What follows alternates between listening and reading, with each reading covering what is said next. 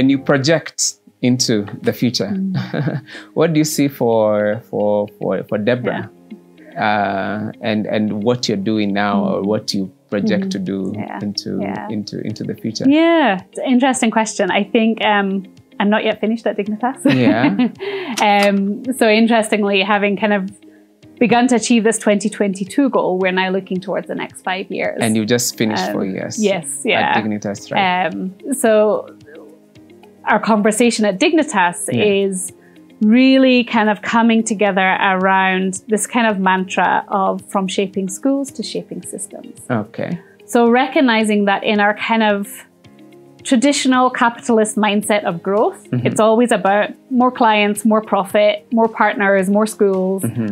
But recognizing also in the education sector, that's a very unsustainable route to growth. And actually, does it help you achieve what you want to achieve? Do you form this like parallel operation to what the government is doing, where it's reliant on Dignitas being on the ground? Is that really healthy? Is that really what we want? Or is scale within the education sector, where the government is your biggest provider, and in a capitalist mindset, your biggest competitor, which is ridiculous. You can't compete with government in the provision of education. And education has to stay as a public good. What do all those pieces mean for us as we think about scale?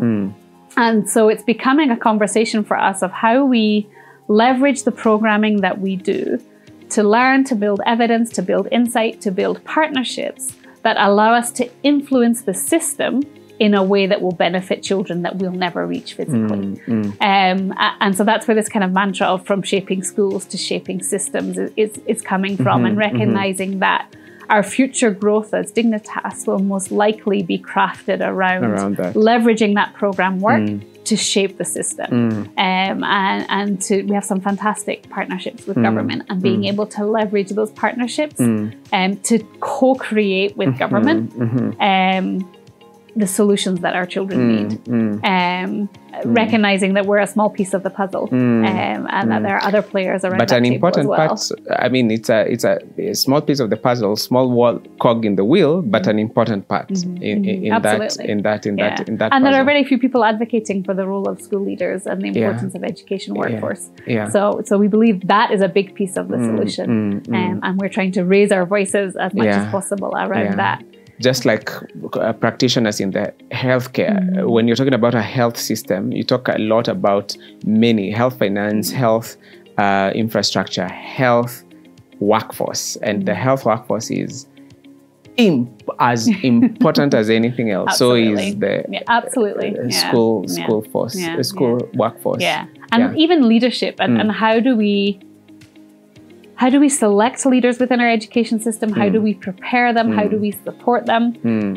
There's huge gaps in all of those. And transforming leadership within our education sector, even at the very basic school level, would turn things on its head. So systems. And globally, it's shown that investing in school leaders actually gives a great return on investment. So it's a relatively small investment for a relatively big return. So you're taking that conversation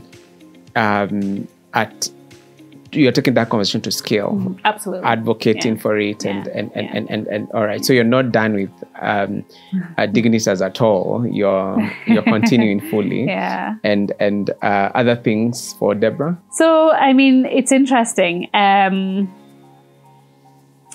There are always. So I think, first of all, I have chosen to consistently be engaged on boards and various organizations in different ways, and so.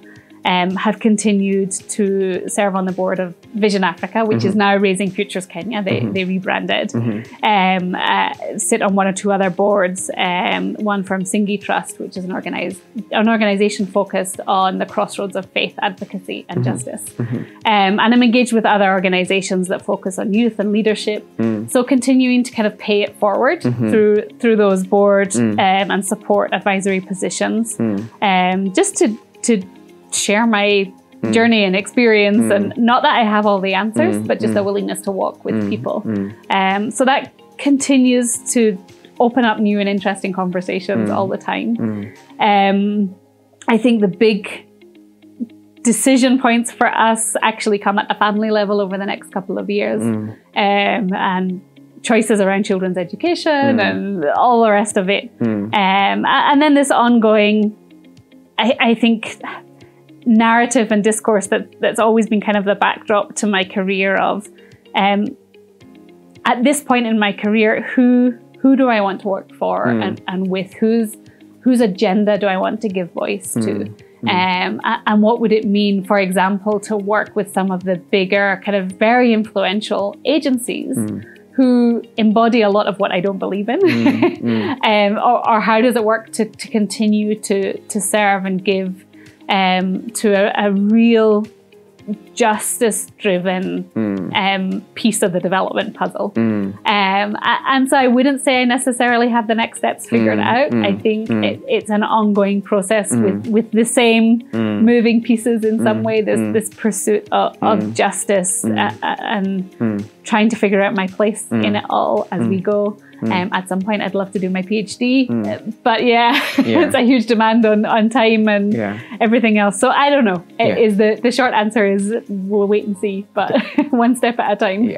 And I look forward to maybe 10 or 15 years having a conversation again and looking back again. Now in retrospect, we connect the dots looking backwards, and I think what you've done today is connect these dots looking backward from Ireland to Scotland and the many years in between, and what a life, what a legacy, what footprints you have had in life, both at personal and at in the development, in the education field. And thank you so much for sharing your time. I give you the last honor to close it and to give your closing remarks. Maybe if there's anything specific you'd like, that's the direct camera. Any parting words of wisdom? I mean, first of all, thank you. Thank you so much. Most welcome. It's been such a huge privilege to sit here and share. And a privilege to have even been able to walk this journey. So hugely grateful for the journey and all that, even the bad parts and how they brought me to where we are today. I think my parting shot, leadership matters. Whether it's in schools and the development sector, we need leaders who speak for justice and leaders who are focused on children and the opportunity those children deserve. And so we have to be intentional about nurturing that leadership, about embracing that leadership, even when it's uncomfortable, even when it's hard, even when it feels like it maybe doesn't fit. Embracing the leadership we know we need for the longer term, and to really ensure, as I say, all children have the opportunity to thrive and succeed. And thank you so much.